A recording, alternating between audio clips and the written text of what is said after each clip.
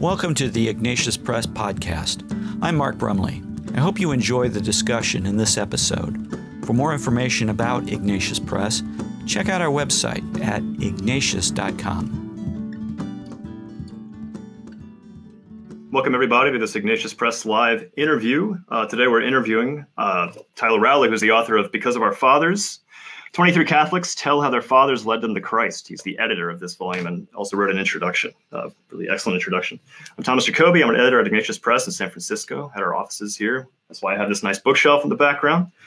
To give you guys a short introduction to Tyler himself. So Tyler, he's the editor of this book, Because of Our Fathers, but he's also himself a father. And he's the president of Servants of Life for Christ, which defends unborn children through politics, media, and pro-life activism. He's also a leader in young adult ministry for the Diocese of Providence, Rhode Island. Tyler graduated from Brown University, where he studied political science and played football, and he lives in Rhode Island with his wife and 3 children. Is that right, Tyler? Yes, Thomas, exactly. Excellent. So, Tyler, thank you so much for joining us today. It's a real privilege. Thanks for having me on. I really appreciate it. Thanks for publishing my book, too. Oh, man, that was the best part of all this. So, first things first, you were struck with the idea for this book while driving one day, listening to the radio. Is that right? All my great ideas come when I'm driving, yes. So what happened there? So, I was listening to Catholic radio like I usually do. And one of the contributors for the book is Father Gerald Murray. And he's an amazing priest out of the Archdiocese of New York City. And he was just talking about his father because he had just buried his father the week before. So he told this particular story of when he's 7 years old, which is recounted in the book as well. And it pretty much goes like this. 7-year-old Father Murray is watching his dad go to work like he did every day. And something makes him realize that his dad is going to mass before work and that he's doing this every single day. And he had no idea. And he's sort of shocked as a 7-year-old who, thinks you only have to go to church on Sunday. And that's what he says. He says, "Dad, why do you go to church every single day? We only have to go on Sundays." And his dad said something to the effect of, "I love to be with Jesus in the Eucharist every day." And it's like this bomb goes off in the 7-year-old kid's head that his dad loves to go to church. And there's something about the Eucharist that, gets him up early in the morning and drives him to church every single day. And he lives this humble life before God, the best and the biggest and the strongest guy in his life. And he's just astonished by this as a little kid. And he'll tell you that this is the impetus to him eventually giving his life to Christ in the form of a vocation of the priesthood. And he was telling that story. And my mind immediately, I went back a couple of years. My priest at the time had sent me an email which contained a study about the generational transmission of faith, and we talk about that study in the book. But it's basically about how fathers and mothers pass on the faith to their children, and it shows this really, really strong correlation between the father's faith and sons and daughters. And so I kind of have those two things bouncing around my head, and then I start to think of there's got to be so many more stories out there like this, like Father Murray's, if this is true. So that's kind of how I got the idea. And I started calling around and asking people if they, had a similar story. And, lo and behold, what was kind of interesting is that many of them, if not all of them, had some sort of relevant story about that, saying that, yes, their father was the best person in their life, and their father is the reason that they're Catholic. And because of that, they were so grateful and were more than willing to contribute, an essay about their father's life. And that's what the book is. It's 23 essays, different men and women across the country who write about the things that their fathers said and did to keep them Catholic, who their fathers were. Well, and the contributors, they really kind of run the gamut. The writers from across the board. You got professors, bishops, and you got full-time moms. So how did you come up with the selection of these 23 essayists? So the first thing I did was I called Father Murray. I went online and I got his email address because I know that was at least one person who had a story like this. And he was, got back to me right away and said, "Hey, if you put a book together like that, I'd be happy to contribute." So then I kind of started, I think Patrick Madrid might have been my next call because I listen to Patrick Madrid a lot and I know he has a relevant story about his father. And, same type of answer that, yeah, my dad is the reason I'm Catholic today. And was sort of this quiet apologist in a way. And that's why, Patrick Madrid is such a great apologist. And kind of just a few people who I knew had those stories. And then I just started to think of, kind of started to expand my reach by thinking of, different popular Catholics that people would be interested in. Jesse Romero and Bishop Strickland and Father Paul Scalia. I didn't know, I don't know them personally, with the exception of Father Scalia. I didn't know anything about these people's fathers. And that was it. That was interesting. Is as I'm making these calls, I'm saying to myself, if the thesis of this book is true, if it has sort of any legs to it, then the response I'm going to get from these men and women who I know as committed Catholics is going to be that their father was instrumental in their faith life. And like I said, lo and behold, almost every single one had that relevant story.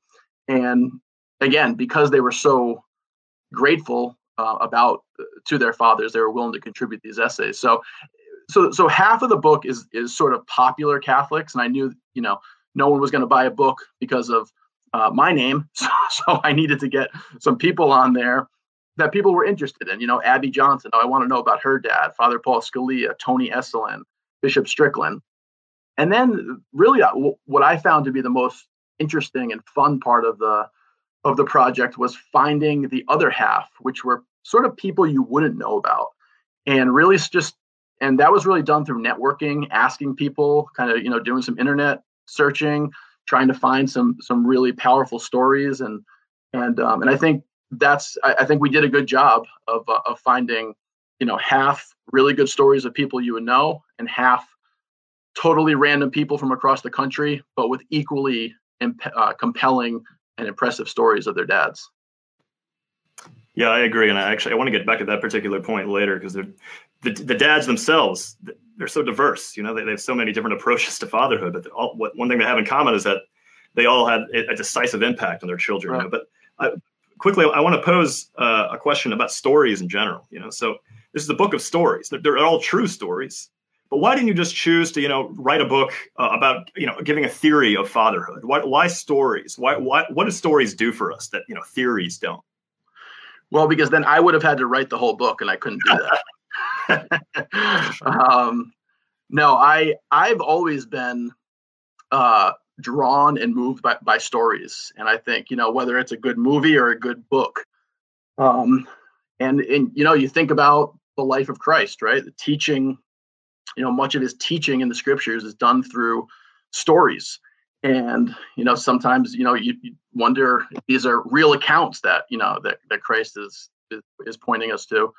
But I think there is something just sort of intrinsically powerful about a real life event. It's always, when you're scrolling through movies and you see a movie that, sounds interesting. And then at the end it says, based on a true story. And you're like, oh, that makes it even more compelling, because I'm not just going to watch someone or read about someone's imagination, but an actual thing that happened, which makes it, I don't know what the psychology is there, maybe more relatable, more interesting, because that, it's possible in your life, right? So I think that's a part that's compelling. When you're reading these stories, you're not reading about some fictitious father out there that you maybe could never be like, because it's really someone's imagination. You're reading about 23 actual men who lived pretty much in contemporary modern times in the country that you live in.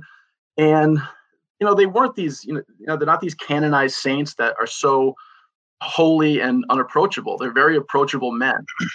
And I think that's the feedback that I've heard a lot, is that this was practical. These men are approachable. And I walked away being a better father because I can do those things. I can, that story of Patrick Madrid's father, that gave me an idea of what I can do with my family and stuff like that. So I think that's part of what makes a good story so powerful. Yeah, that's great. I want to switch gears a little bit and ask you about, which I think we should just talk about fatherhood, because that's really what's at stake here. So I'm a millennial. I was born in 1989, and we've been called a fatherless generation by many. What do you think that means? Well, I think at its core, I think it means that a large segment of our population is growing up as children without fathers living in the home. Actually, Catholic Exchange just published an article that today that I wrote, and it kind of takes a little bit about what I wrote in the book, and it kind of combines it with what's going on, out in the country right now. And the main point of the article is that fatherlessness is a national crisis. The rising rate of little boys and little girls growing up without a father who's married to their mother, who lives in their home, is staggeringly high and is getting higher. And it's among certain populations, it's skyrocketing. And out in the streets, that's what we're seeing. We're seeing a festering, questions that fester in children's mind being unleashed in sort of this hostile way of like, who am I? Who am I? Who made me? Who loves me? Who am I supposed to become? And in the article, I say, these kids, these teenagers and these young adults who are setting fires and attacking police, and this is what's going on in their hearts, right? Our John Paul II and Pope Benedict, they talk beautifully about all of these people. They're really longing for Christ, and they're longing for their Father, which our Father, the Father of us all, who created us. And that's the job of Catholics, is to make these children Catholic. These are passionate human beings that are fighting, for justice, albeit in a very perverted way, but it's based on what they know in life, right? Which, growing up in a fatherless home, they don't know how to direct that emotion. So it's our job to reach them and to bring them into the Catholic Church and teach them about true racial justice, true equality, how Christ transcends all of this. And once they experience the love of Christ and a father, that wound in them can start to heal. But I think that's, a fatherless country. I think I think part of it is just the literal lack of a father in the home. And Abby Johnson talked about this, and she got completely misunderstood in what she was saying recently. But she talked about how what people are doing now who don't like this fatherless narrative, they're saying, oh no, these children have fathers. Maybe they don't, just because they don't live in the home and they're not married to the mom.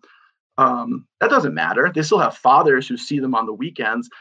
And Abby's point was, this is crazy. I mean, how low are we going to put the bar for fathers? This is not the place that we want to go, where we say, like, obviously every child has a biological father, but we're talking about, dads who live in the home and are married to the mom, and we talk about, in the beginning of the book, I talk about how that relationship, is so beautifully shown through the Holy Family, that the first thing God does is finds the earthly father for Christ. The first thing he's concerned about is because he's modeling that relationship, that icon of the love between God and his church is represented in the Holy Family. And that's the will of God for every family, for one man and one woman who love each other forever, and to raise the kids that they created forever. So there's a lot of what goes into that, I think, about how we disparage fatherhood, how we make men feel sort of ashamed for being a good guy, a good family guy. You don't hear that term much anymore. A good family man. That's kind of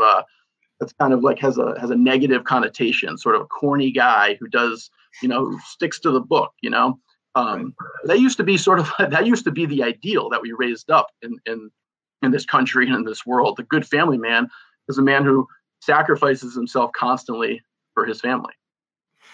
And we got a question from a viewer here, it's Yvonne. In putting together this book, did you find anybody who embraced Catholicism precisely because his father didn't? That's a good question. So there was one of the essays in the book is Chloe Langer, and Chloe, her father was adopted, so obviously never knew his biological father and didn't have a very good upbringing by his adoptive parents, was sort of dismissed as an adoptive child, and had a big father wound in both of those regards. But Chloe was, so much in love with her father because he made a decision that he was not going to let that father wound fester into the next generation. And he knew that there was so much hurt there that you can kind of do two things with that. You can just kind of unleash that pain onto your children, or you can crucify it in a sense, right? Just stop the pain and take it upon yourself to reverse the hatred and reverse the pain. And he comes into the church, and his biggest dream is to have children and to be a good father. And this would be a beautiful part of Chloe's essay is when she tells that when she was in the womb, she's the oldest of 8, 9, or 10 children. I can't remember. But she's the oldest. And when she was in the womb, her father wrote her a letter that she was to read when she was 18 years old. And Chloe, I think, only wrote her essay when she was about 20. This was only a couple years after she would have actually read that letter. So a lot of it is kind of reflecting on her father through that letter. And like I said, she goes into that history of her father and how he stopped that wound. And then the other person that comes to mind is Father Hezekias. So Father Hezekias and Father Hezekias's brother are both phenomenal Catholic priests today, but they weren't even baptized as children. Their father was a doctor, very successful, wealthy doctor who got totally lost in consumerism and the secular worldly affairs of being a successful doctor. His 3 children weren't even baptized. But then he gets divorced because that's what happens when you don't anchor your marriage in faith. And then the mother dies after the divorce, and then the father sort of has this awakening of what is he doing with his life. Divorced, children aren't baptized, addicted to alcohol, consumed with money, and then has this big conversion back to the faith. And then 2 of his sons become priests. And sort of the point of the book is that there's no way 2 priests come out of that family without the father having sort of the courage to change his life around. Beautiful. Yeah. Now, you as you yourself are a father and a husband, and you're also a son. And have any of these stories in particular, I'm sure you have many examples, could you just give 1 or 2 examples of stories that particularly stuck with you and helped you to grow as a father or even as a son? All of them, in a way. Like I said, one of my good friends, he texted me after he was done with the book, and he said, I can already think of ways to be a better father. And that was very, I totally related to what he was saying, because when you read each one, again, there's practical things you take away, and then there's just that inspiration that you feel after you read each one of these essays. So there's definitely ways that one example I would say is that it's quite profound how Mary is a theme throughout almost every single essay. I mean, it's pretty amazing how much she is mentioned by these children who are reflecting on their fathers, whether it was the family who prayed the rosary or the father who prayed the rosary, or some Marian devotion that sort of made the faith all sort of click for them. So just, my wife and I have talked about this. We really have to start, our children are getting to the age where we really have to start, praying that daily rosary together, whether, practical things, whether it's a decade. And I think, we live in a world where we don't really understand. A lot of people don't understand how that's going to have any sort of practical benefit, but if you read these essays, you'll see that something as simple as praying, a decade of the rosary every day, or just praying before your meals, is such an enormous, just changes the whole mind of the child on what the faith is all about. So, I mean, one of the other practical things is just that almost all of these fathers, the children mention how much they loved their wives. So that, I take that, very seriously. And I have to walk away saying, am I showing my children, how much I love their mother every single day? That sort of first theological lesson that every child gets about, we can talk all day about, the theological explanation of the Trinity and, how God is that icon, the family is the icon relationship between God and his church, but making sure that, you're sacrificing yourself in every way you can for your wife is the lived out experience that the children are going to see, and they're going to naturally understand that theological lesson just through the way that you live. And that was definitely a theme. I mean, I think almost every single one of these contributors talked about how much the father loved their wife, loved the child's mother. So those are just some things. That's fantastic. I was actually going to ask you if you could give some examples of how to start living the faith more intentionally, but you just gave some really, really excellent examples. And I want to ask you, I guess, about Christian fatherhood. You gave the example, you talked about Mary, you talked about prayer in the family. So what is it that distinguishes, natural fatherhood from distinctively Christian fatherhood? What makes the Christian father special, if anything? Yeah. So I think I make the point in the book that, and hopefully the way that I'm going to answer it will get to the heart of that question. Sociologists talk about this, biological paternity versus fatherhood. Someone can create a child, but that doesn't necessarily mean that they're there for the person. And in the book, and sociology has pretty much, in my opinion, has exhausted that question, that children are going to suffer so much if their fathers are not present for them. The father wound, I mean, everything from abortion to domestic violence to prison time, everything skyrockets when the father is not in the home with the children, loving the mother. And in the book, I sort of make the point that, if you're not convinced of that yet, I mean, I don't even think it's my job here to convince you of that. It's so concrete in sociology that the father needs to be in the home with the children. But then I kind of shift and I say, well, having kind of concluded that point, it's only a logical conclusion that if the father is absent in the spiritual sense, that the children are going to sort of spiritually die and spiritually be malnourished.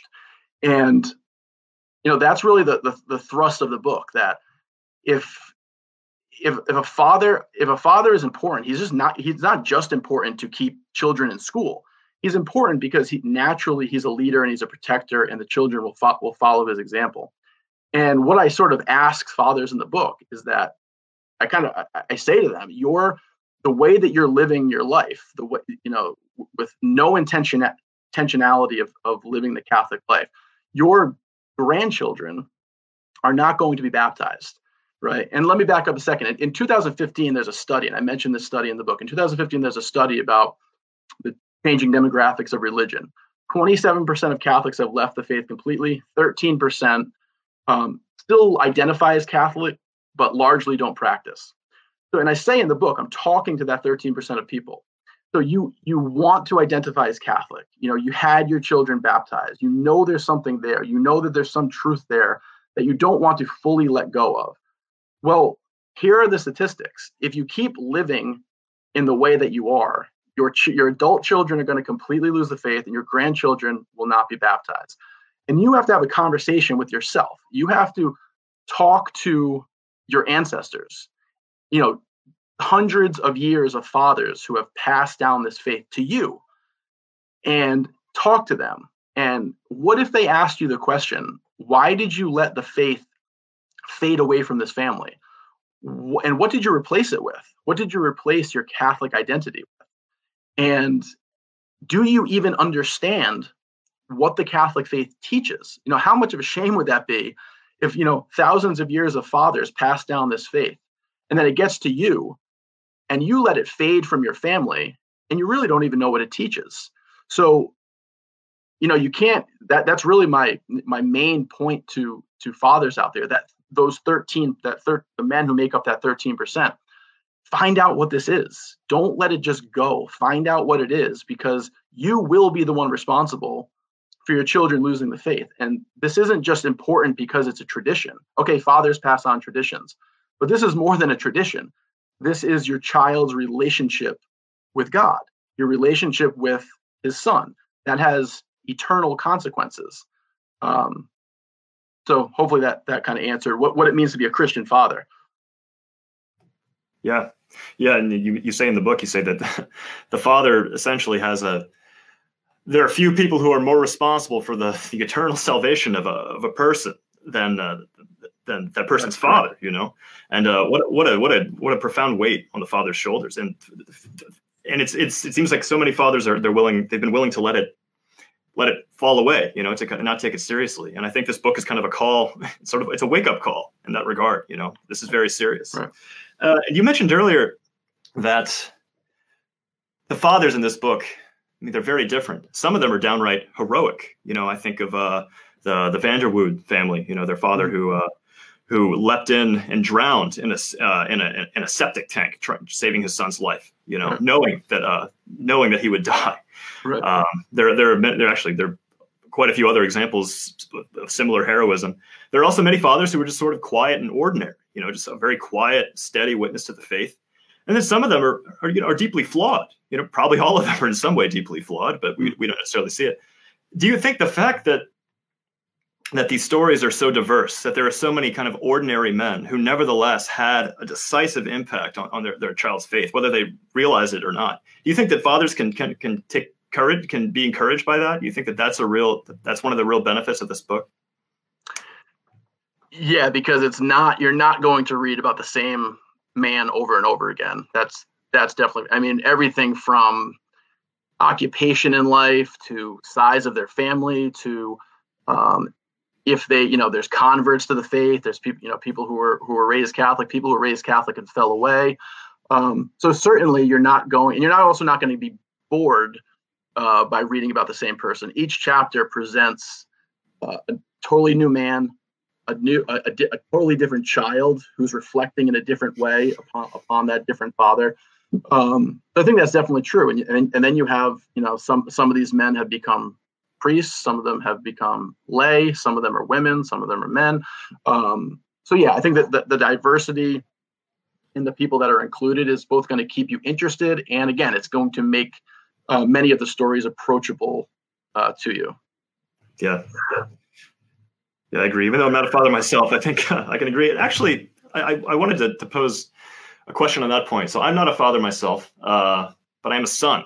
And I think this book in many ways helped me to really deepen my appreciation for my own father, my grandfather as well. You know, men who, when I was younger, you know, I profoundly disrespected for no reason. And I think that's part of the fatherhood crisis in our day. It's a lack of appreciation for our own fathers. It's kind of millennial blaming our dads for all our problems, when in fact they probably helped us from becoming worse than we are. Right. I think Bishop Strickland talks well to that. If you remember his essay, he doesn't romanticize his relationship with his father at all. You can sense there was this tension between him and his father well into his young adulthood, and a total lack of appreciation for the sacrifices that his father made. But you know, eventually, you know, the man reflects back and, you know, thinks of his. I think he mentions his father's, you know, his dirty farming hands, and all of the time he spent away from the family was not, you know, some sort of neglect of the family, but was the exact opposite. Yeah. And I just think as children, you know, a lot of times we just don't have the ability to grasp what you know, our father is truly doing.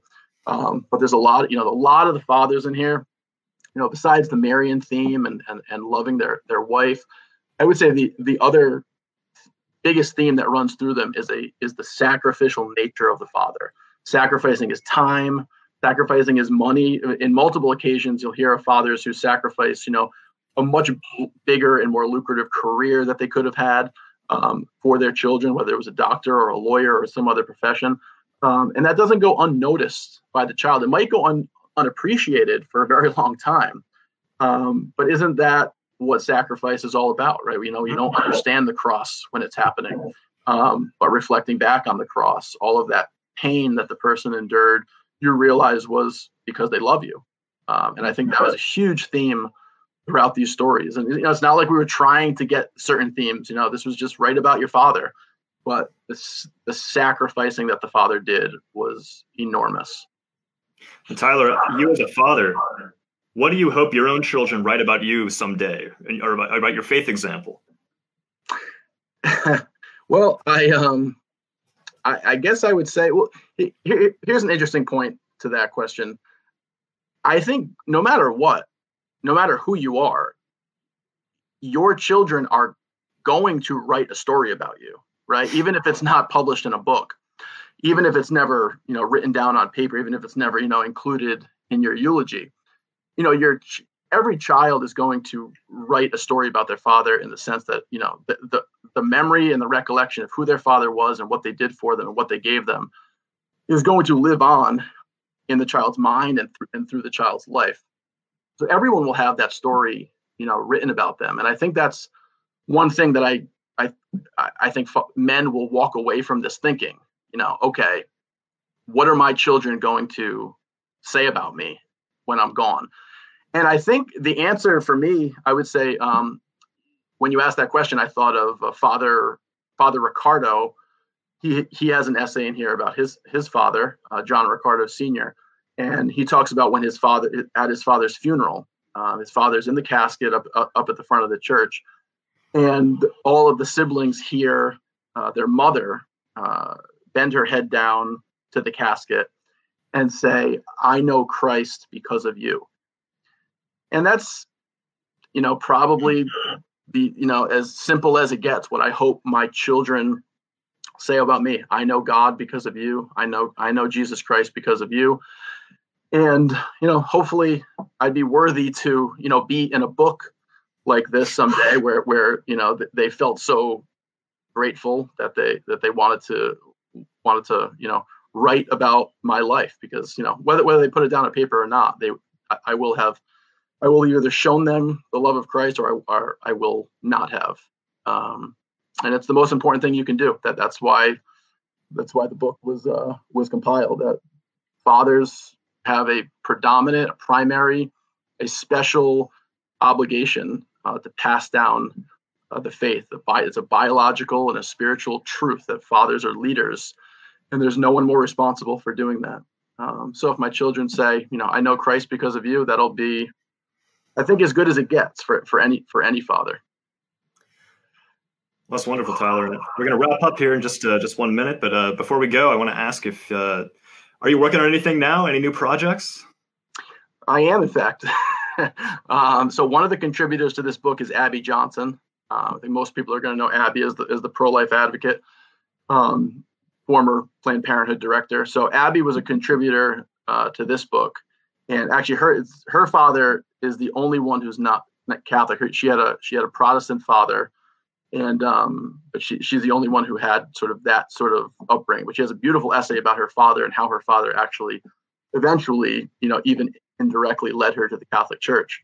So Abby is one of the contributors. I got to know her pretty well during this. So I had another idea of 20 powerful pro-life stories from around the world, really, that show the dignity of every human life. And I asked Abby to co-author it with me. So we've been working on that. Ignatius Press is going to publish that book as well. So we're if anyone out there, is listening to this and sort of has a powerful pro-life story, you get in touch with me and maybe we'll include it in the book. But the real point of the book is to really go after, these hard cases in which people say, even if people say, I'm pro-life, but in these types of cases, certainly abortion is necessary. We kind of go after that, and we say, no, never. Every single life has worth and dignity. Abortion is never okay. It's always the killing of an innocent human being. And these powerful stories where everyone from, the parents to the doctor were telling the mother that they had to abort because this particular life, of course, could not be worth living.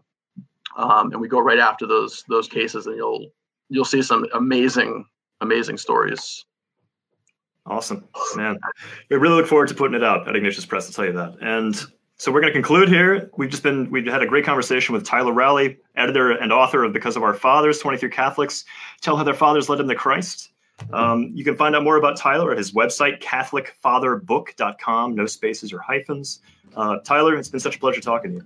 Thank you, Thomas. Really appreciate it. God bless you. This podcast has been brought to you by Ignatius Press. We encourage you to check out our books and videos at your local Catholic bookstore or wherever else books and videos are sold. You can also sign up to receive special discounts on books and videos at ignatius.com. We hope you enjoyed this podcast. Please like the podcast on the website or app from which you listen to it, and please tell your friends about it. I'm Mark Brumley, and on behalf of everyone at Ignatius Press, thanks for listening.